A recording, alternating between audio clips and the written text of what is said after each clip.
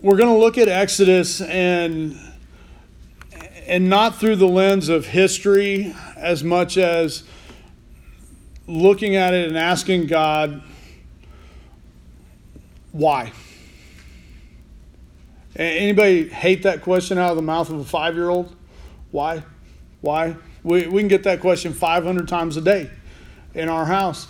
And I want you to understand that God does not get tired of us asking why. Why is this particular detail in the Scripture? Why is it there? And the why of the first parts of Exodus, and we're going to go through chapters 1 and 2 today. The why that I had as I read through it is, why is there such an emphasis on so many names? And it was something I never picked up on reading through it before, but God cares about names. And I've said that to you before, and I've broke down names different places with you. But I want you to understand that we're leading up to, and here's a spoiler alert for the next message in this series, that God cares about His name. And it's going to be really neat when we get there, but not going to spoil it anymore. But part 1 of Exodus is, what's in a name? And in Exodus chapter 1, it says, "These are the names of the sons of Israel who came to Egypt with Jacob, each with his household: Reuben, Simeon, Levi, Judah, Issachar, Zebulun, and Benjamin, Dan and Naphtali, Gad and Asher, all descendants of Jacob, who were 70 persons.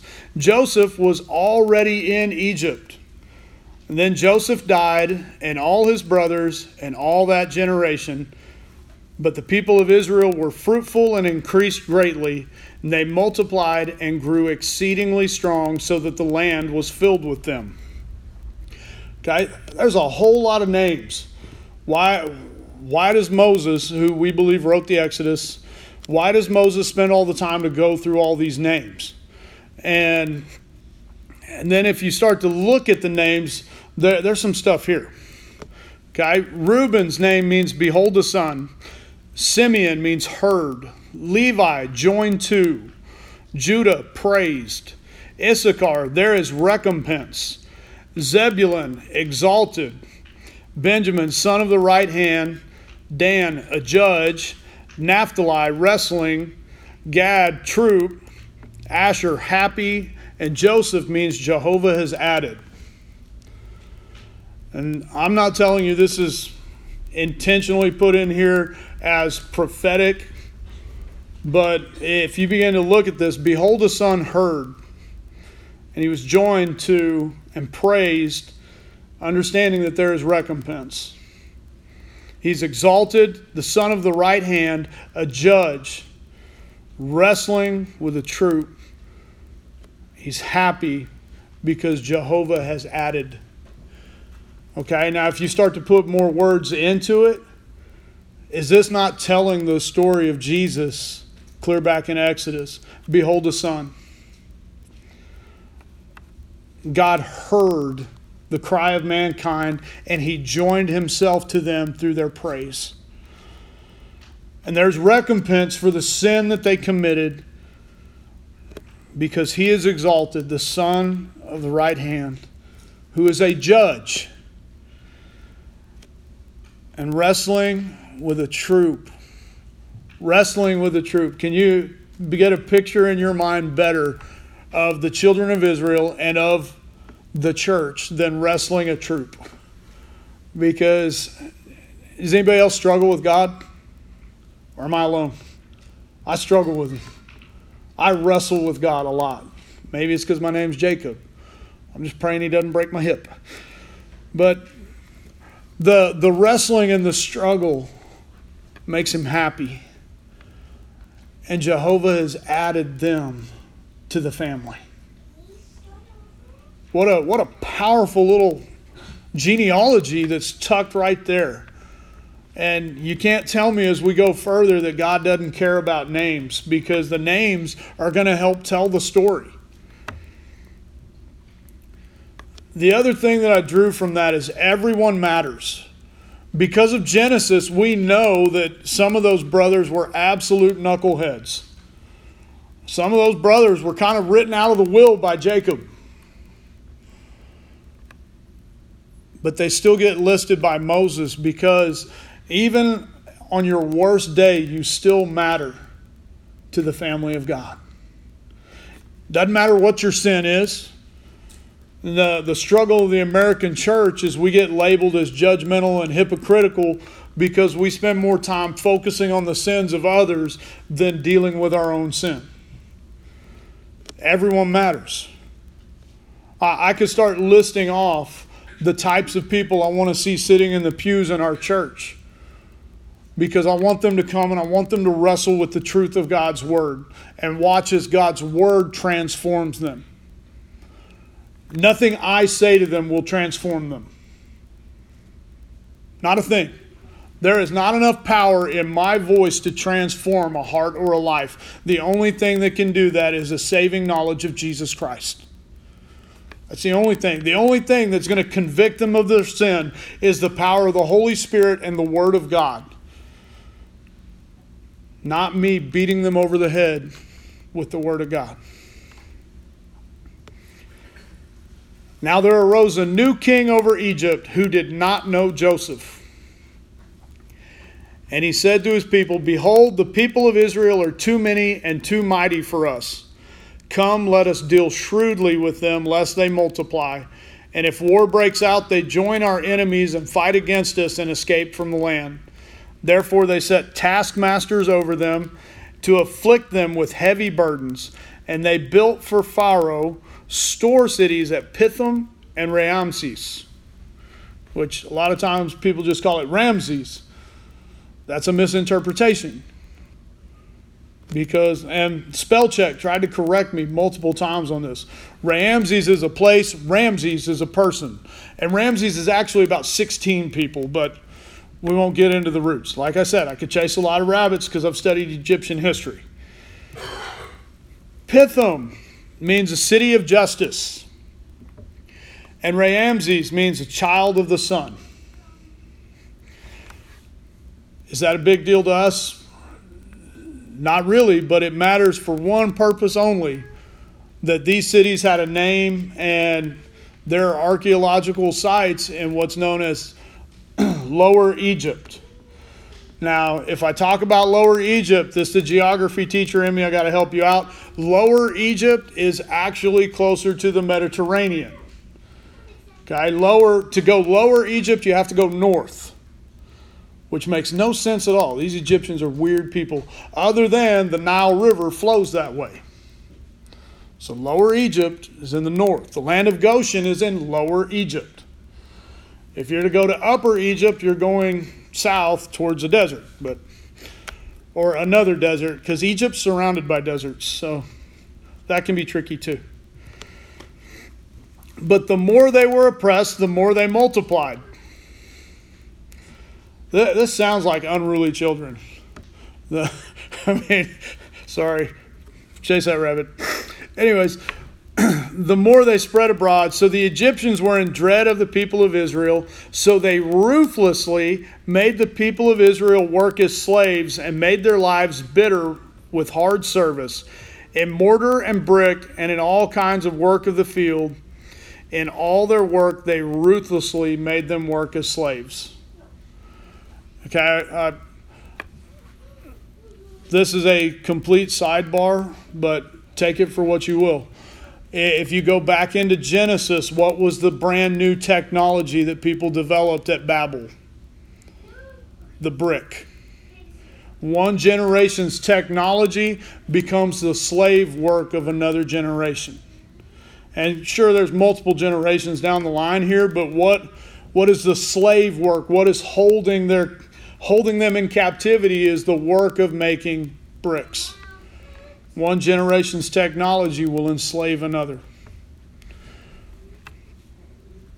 I'm not picking on my cell phone this morning or the TV that's not working, but yes, I am. Okay.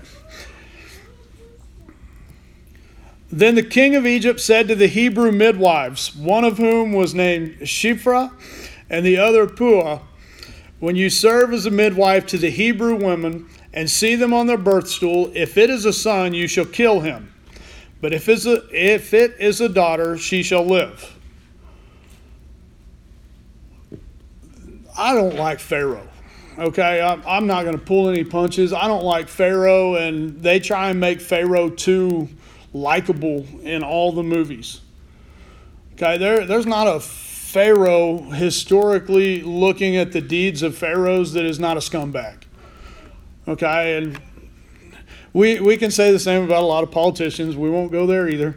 But this guy is literally telling these nurses to kill babies. If it's born a boy, kill it. Siphrah means fair. Puah means splendid. Okay, if you're looking for new names for your children, fair and splendid, Shiphrah and Puah. I'm glad we skipped over those, aren't you, Jovi? But the midwives feared God and did not do as the king of Egypt commanded, but let the male children live. So the king of Egypt called the midwives and said to them, "Why have you done this? Why have you done this and let the male children live?" I love this. These are absolutely descendants of Jacob. Listen to this answer. Because the Hebrew women are not like Egyptian women, for they are vigorous and give birth before the midwife even comes to them. You Egyptian women spend hours in labor. The Hebrew women hit the easy button. Whoa, that was done. And Pharaoh is, I guess, dumb enough to believe it. I'm not giving this dude a lot of credit at all. If you're going to believe that some women, a whole nation of women are so vigorous that when they start to go into labor, they give birth before the midwife gets there. Yeah. Okay, I guess it's fair. A friend of mine had her kid walking in the hospital right at the vending machines. So maybe it's true.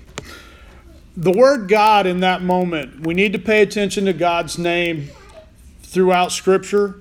And if you're not in the habit of doing that is a discipline or a practice that will change the way you read Scripture. Okay, right here, the word for God, where it says the Hebrew women feared God. And it's, until I tell you it changes, this is how God is going to show up in Exodus for the first several parts until he talks to Moses. It is Elohim. And Elohim, we talked about it a little bit in Genesis, how the translators said, well, it means God Almighty. Well, Elohim also means a master or an authority. And it's going to change the way that we read some things later in Scripture when we realize that Elohim is not always a term that references God Almighty. And giving you that now, tuck it away in your brain. We'll have to pull it out later. And God, or Elohim, dwelt well with the midwives. And the people multiplied and grew very strong. And because the midwives feared God, Elohim, he gave them families. Then Pharaoh commanded all his people. Okay, he's going to skip a level. Okay, these nurses aren't going to get it done. If you're Egyptian, any good citizen of Egypt, every son that is born to the Hebrews you will cast into the Nile. But you will let every daughter live. Every male that is born, if you're a good citizen of Egypt, you're going to throw them in the river. That is a messed up individual. But that right there is going to be some of the essence of this whole story in Exodus and the struggle that we'll see in Moses' life. That is the epitome of empire. Only an empire will command you to kill babies. Only an empire will condone the killing of babies for the sake of political control. Not going to chase that, but some of you know exactly where that's headed. And this is where it gets interesting to me. In Exodus chapter 2, this is where suddenly they stop giving names. Now, a man from the house of Levi, we don't get his name, went and took his wife, also does not get us a name, a Levite woman. The woman conceived and bore a son, and when she saw that he was a fine child, she hid him 3 months. What's missing there? She didn't name him. We're not given a name for this child. She didn't name him, and we don't ever catch it in Scripture. And again, who's authoring this? According to history and tradition, Moses is the guy writing this. Moses does not give us the name of his Hebrew mother and father, and he doesn't give us his Hebrew name. And this one that you can struggle right there with me because I can't figure that one out. Why? Why do we not get that? When she could hide him no longer, she took for him a basket made of bulrushes and then daubed it with bitumen and pitch, which is like a sap and a tar. It's a waterproofing, natural waterproofing material. And she put the child in it and placed it among the reeds in a riverbank. And his sister stood at a distance to know what would be done to him. At this point in the story, we don't get the sister's name either. Chapter 1, we're all about names. Chapter 2, we're going to focus in on one name. Now the daughter of Pharaoh, who also does not get a name, came down to bathe at the river while her young women walked beside the river. She saw the basket among the reeds and sent her servant woman, and she took it. And she opened it and saw the child, and behold, the baby was crying. She took pity on him and said, "This is one of the Hebrews' children." Then his sister said to Pharaoh's daughter, "Shall I go and call you a nurse from the Hebrew women to nurse the child for you?" Now, got to go back to Genesis. How does she know this is a Hebrew baby? Because he bore the mark of the covenant, which was circumcision. Not a practice in Egypt. And Pharaoh's daughter is not a very good, obedient daughter because she is a citizen of Egypt. What should she have done with this baby? Tossed him in the river. But Pharaoh's daughter is above the law.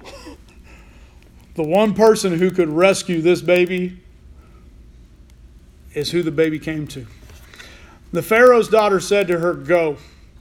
So the girl went and called the child's mother, who still has no name. And Pharaoh's daughter said to her, "Take this child away and nurse him for me, and I will give you your wages." So the woman took the child and nursed him. And when the child grew older, she brought him to Pharaoh's daughter, and he became her son. And she named him Moses, because I drew him out of the water. And Moses' name is right there. Moses' name means to be drawn out.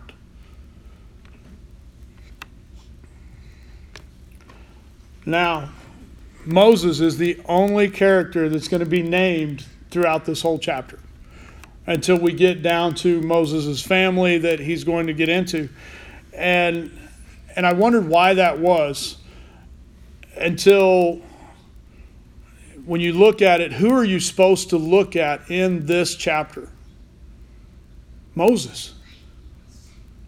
The whole purpose of it is to look at Moses and start to get the roots of who this man is and why we're going to struggle. Why Moses is going to struggle. Just like in Genesis where I said, I'm going to point out to you how these were everyday people. Moses is everyday people. We like to make him so much greater than he was, but Moses is going to get it wrong a lot. And we'll see that on the way. One day when Moses had grown up, he went out to his people. Moses knew the Israelites were his people. And he looked on their burdens, and he saw an Egyptian beating a Hebrew, one of his people. Okay? He's identifying as a Hebrew. He looked this way and that, and seeing no one, he struck down the Egyptian and hid him in the sand. If you want the term for this, this is cold-blooded murder. This is not an act of self-defense gone wrong. This is, he looked around, which is premeditation. He murdered this guy, and then he tried to hide him in the sand. Okay, one of the other marks of empire is that they get their way through force. Force and violence are the methods of empire. Where was Moses raised? He was raised in the house of the empire. How else would he know how to efficiently kill a person? Anyways, moving on. He went out the next day, and behold, 2 Hebrews were struggling together, and he said to the man in the wrong, "Why do you strike your companion?"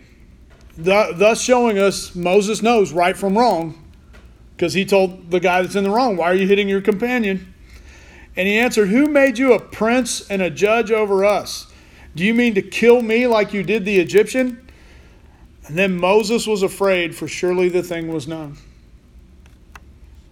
Okay, again, the Hebrews are already identifying him as a judge, as a prince, and as a man who would potentially kill to settle the score. Is this the guy you're going to pick to lead him out? I mean, wow. Moses' struggle with his identity begins because while he knows his flesh and blood are Hebrew, every part of his actions identify as Egyptian. The way he acts and reacts to things is Egyptian. First time in Scripture, we're going to see a man with an identity crisis.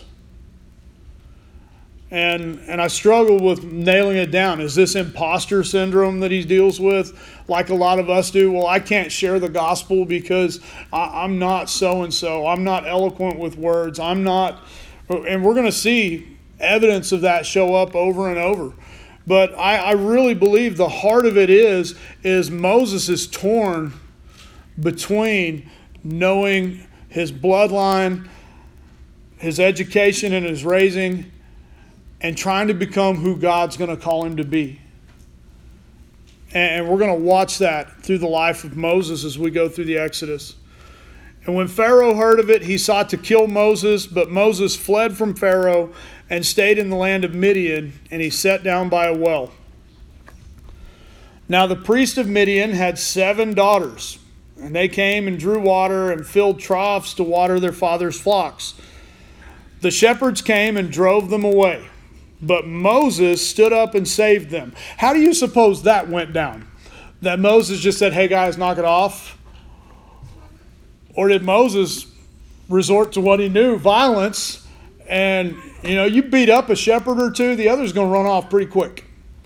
Because most shepherds are young teenage boys at that time. Now, if you go to the Middle East, most shepherds are teenage girls. Kind of interesting factoid there, but anyways, like I said, rabbits, lots of them. The land of Midian means strife. So Moses leaves the comfort of the palace and moves to a land that is called strife. How wild is that? These daughters, they came home to their father Reuel, and he said, "How is it that you have come home so soon today?" And they said, "An Egyptian delivered us out of the hands of the shepherds and drew water for us and watered the flock." And he said to his daughters, "Then where is he? Why have you left the man? Call him that he may eat bread." This tells me that Reuel is in the heritage of the same family line that Abraham came from, because first thought is hospitality. I'm going to be hospitable to the man who saved my daughters. Doesn't matter that he's an Egyptian, which we know he's not an Egyptian. He's a Hebrew, posing as an Egyptian. This is going to get crazy before it's over. Reuel, a.k.a. Jethro, his name means friend of God. Okay, if you're looking for another name, name for a boy, Jethro. Also a really cool character on NCIS, but that's another story. And Moses was content to dwell with the man. And he gave Moses his daughter Zipporah. Okay, don't get hung up on that, teenage girls. Arranged marriages are the norm in this part of the Bible. Okay, you could trust your parents to find you a winner. We just don't in America. We make you find your own. And he gave birth to a son, and he called his name Gershom. There's you another name for a boy. Gershom, for I have been a sojourner in a foreign land. Zipporah's name means bird, and Gershom means foreigner. We end the chapter again with people being named. Where we're getting names. Where we got names in the first chapter, we're getting names at the end of the second chapter. You know, God's bringing the emphasis back off of Moses and back on to making sure that we understand names matter. Why do names matter so much? When people ask you who you are, what do you do first? You introduce yourself by your name. It's the first piece of identity that we have, is our name. We work really hard to make sure that babies know what? Their name. It's the same way with pets. We do the same thing with pets. We try to get our dog to know his name so that when we call his name, he comes to us. Okay? Names are a big deal. Up until this point, how many names for God do we have?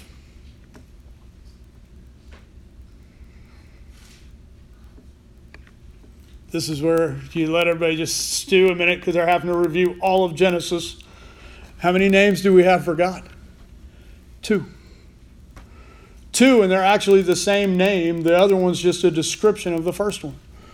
The name that we have for God, I already gave you today. Elohim. Elohim. The addition to it is the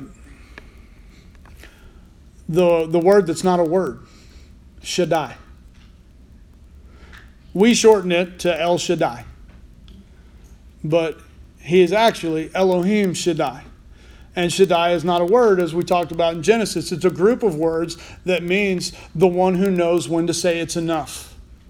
So the Almighty God who knows when to say enough. So he's all powerful, and that is all that Abraham knew him as. That's all that Isaac and Jacob knew him as. And God's about to flip the script on Moses. Because God doesn't want to just be known as this all-powerful being. Because if he's an all-powerful being, will people fear him or worship him? And that's the question we have to ask ourselves as we wrap it up today. Do we fear God or do we worship him? Because there's people who say, well, you have to do both. No, that's garbage. Because if you're spending your time being afraid, then you have put God into a category he never wanted himself to be in.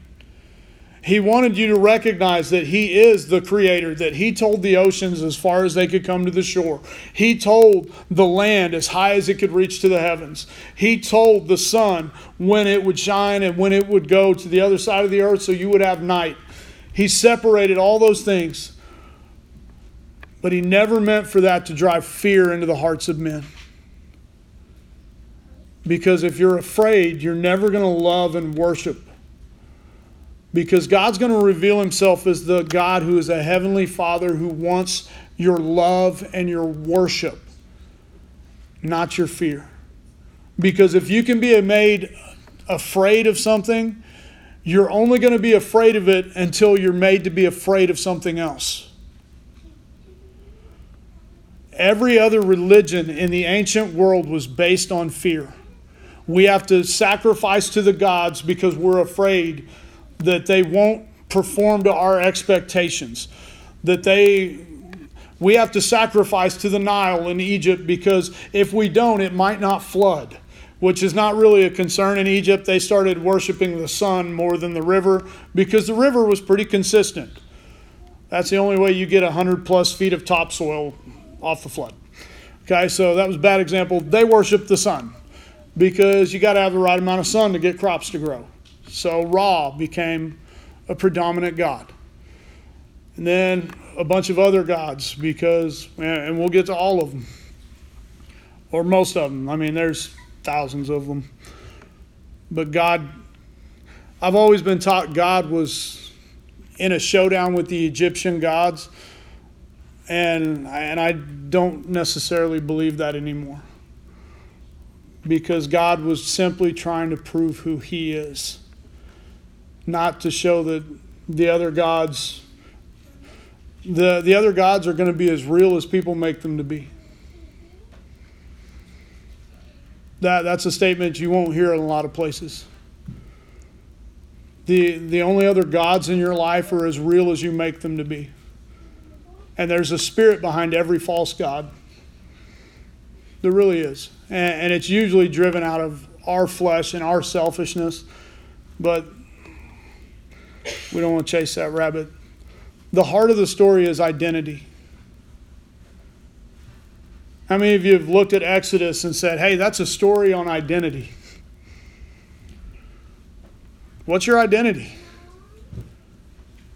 What is your identity?